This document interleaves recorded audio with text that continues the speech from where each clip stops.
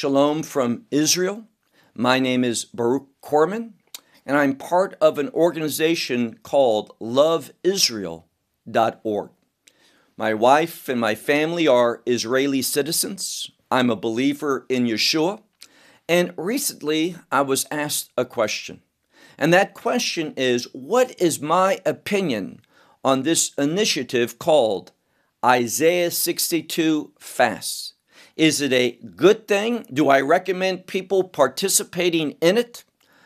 Well, whenever people are praying for Israel and doing so with faith in Messiah Yeshua, that is, faith in Jesus Christ, asking God to bless his people, asking God to work within the land of Israel, and wanting the wonderful chapter, Isaiah 62, and what is said there to be fulfilled, in one sense, how can you be against this?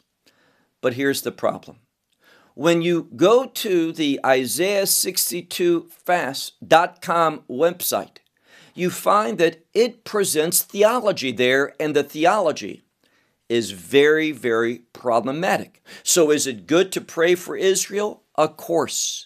Is it good to read Isaiah 62 and understand what God's going to do? Yes, it is. But is the theology of this initiative biblically based? Well, it is not. And it's an example of people who may have the best intentions, and I'm sure very nice people. I'm speaking about those who brought the initiative, those who are leading it. I'm sure they're very nice people with the best intentions, but the problem is what they say concerning this initiative is very, very problematic. And here again, don't take my word for it. Let's examine what the scripture is saying.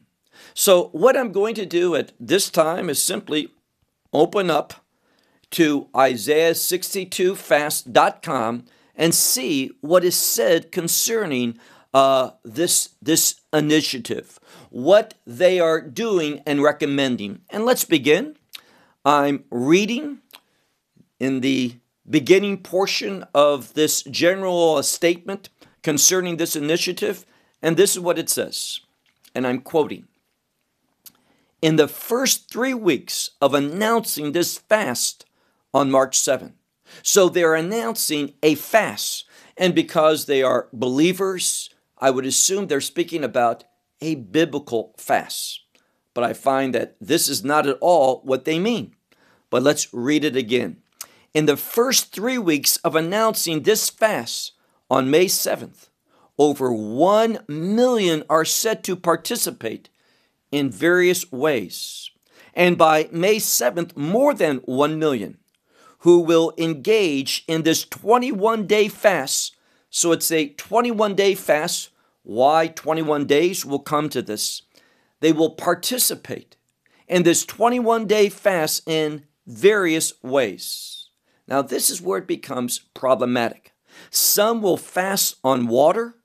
Well, if you're fasting and you're taking water, you're not fasting.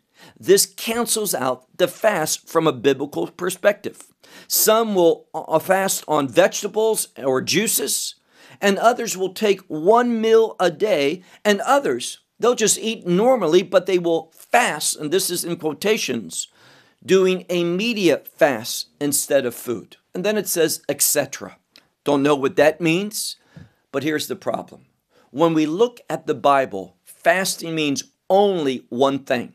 And here again, we're going to see that the book of Esther is going to be relied upon in a few minutes in this page. And what does it say? Well, this is what Esther says.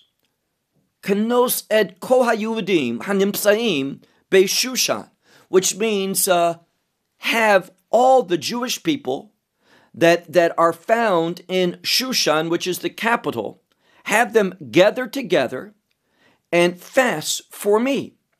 And what's fasting? Well, as the Bible says elsewhere, it's very clear.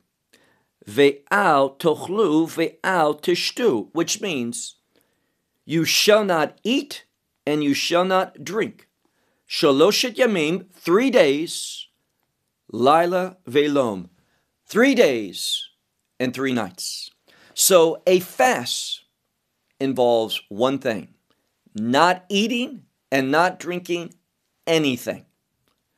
When you say, well, you can fast by drinking just water, it's not a fast. Say, some people talk about a Daniel fast. Here again, read the Word of God.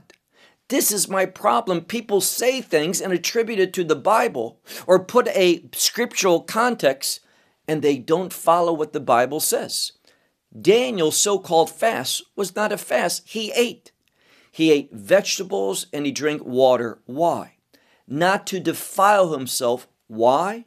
Because of ochel lo kasher, because of unclean food.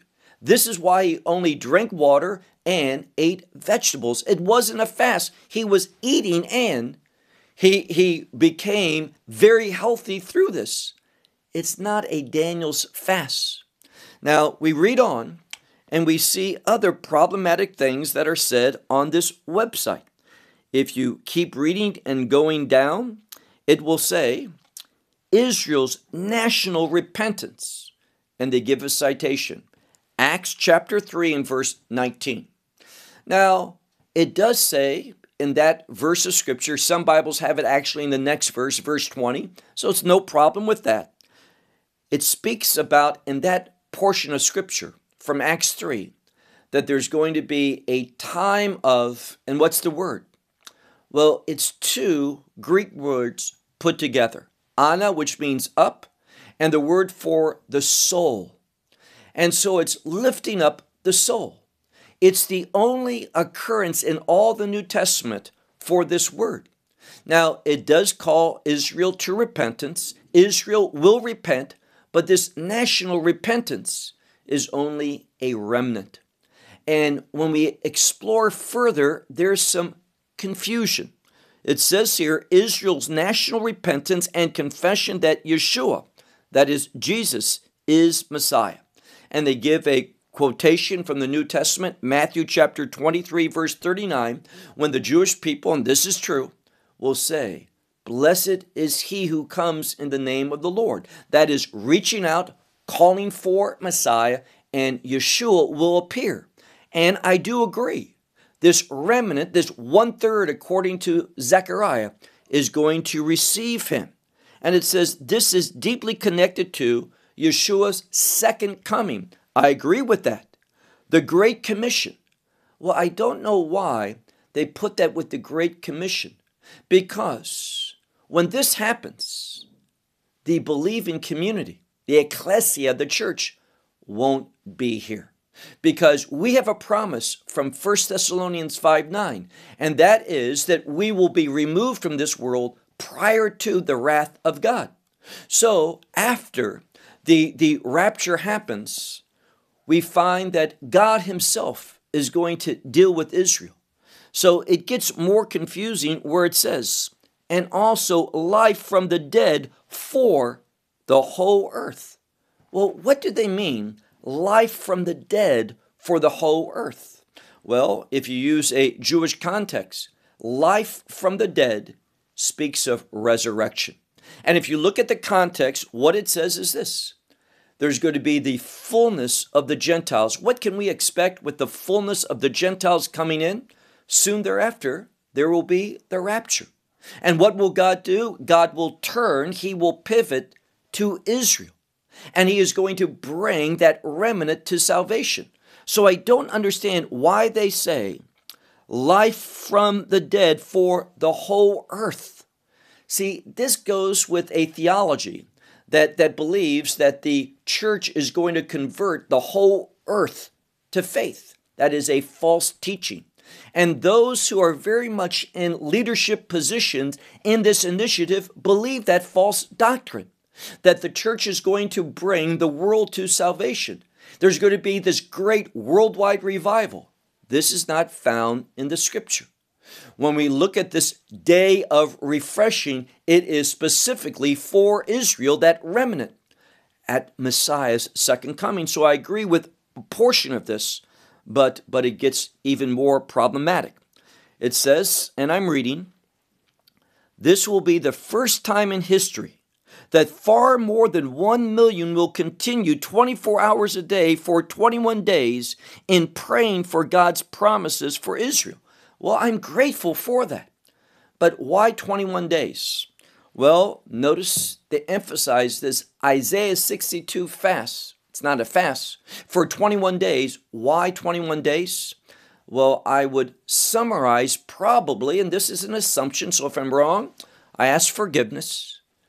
But in Daniel chapter 10, Daniel prays, and he does not eat any pleasing food nor meat for 21 days.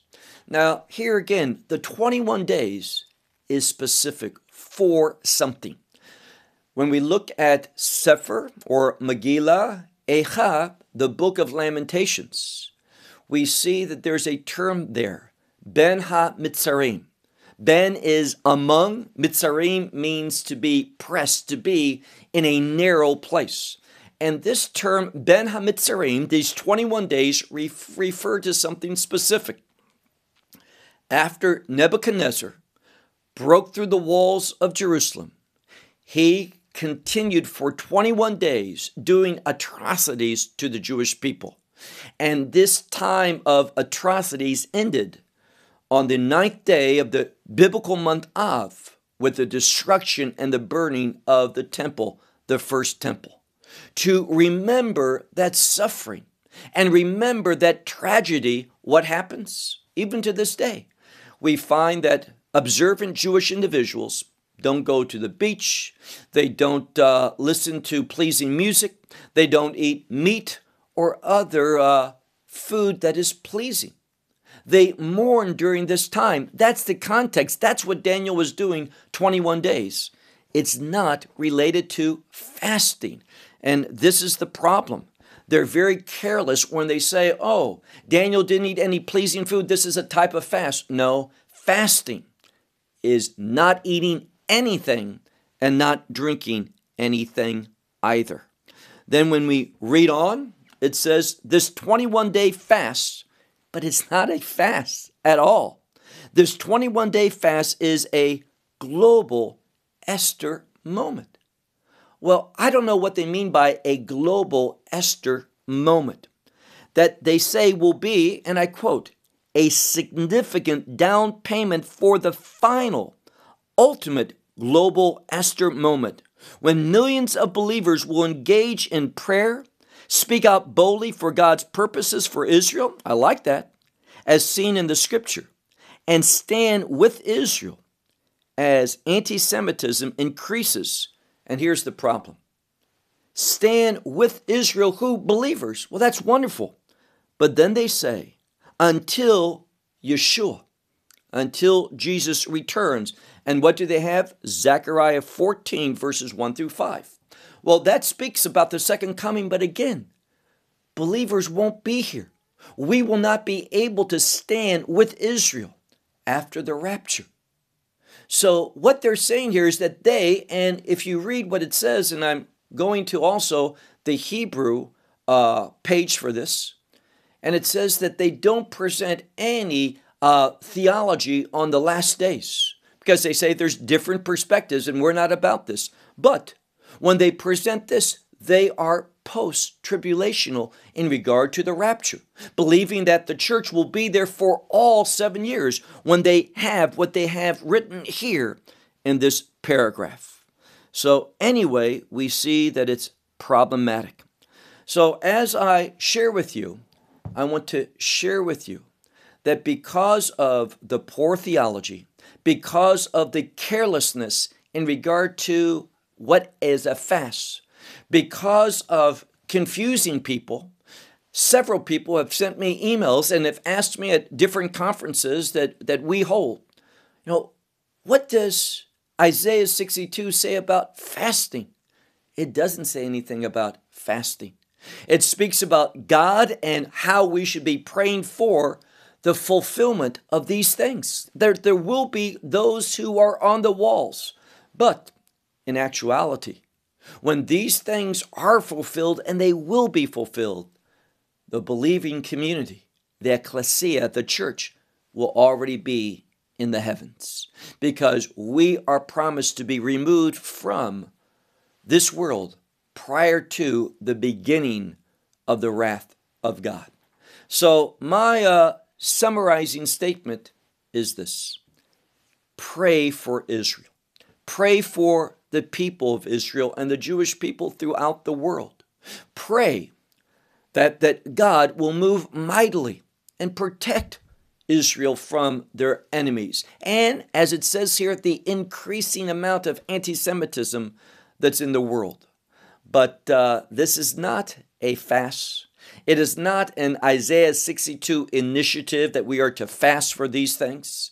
Fasting and prayer is good if we do it properly, which means not eating anything and not drinking anything. This is simply another example of people being careless with words and sowing in, and again, read their website. This summary statement about what this whole initiative is about. It has poor theology in it. Therefore, when I'm asked the question, can I recommend participating in it? The answer is no, I cannot, because we need to support the things that we can agree with theologically. And the Isaiah 62 Fast Initiative has too many theological problems for a serious believer who loves God, loves Israel, loves the Jewish people, and believe in the authority of God's word. We simply cannot participate in it. So I was asked, what is my response? Now you know. And I ask that you would consider seriously what you're going to do with these words. And my advice to you is read and check it out. Don't take my word, but look carefully for yourself. Well, I'll close with that. May God bless you. May God bless Israel and the Jewish people. May God bless all the nations as we submit to his word in faith in the only Savior, Messiah Yeshua, Jesus Christ. And to that, my hope is that we can all agree.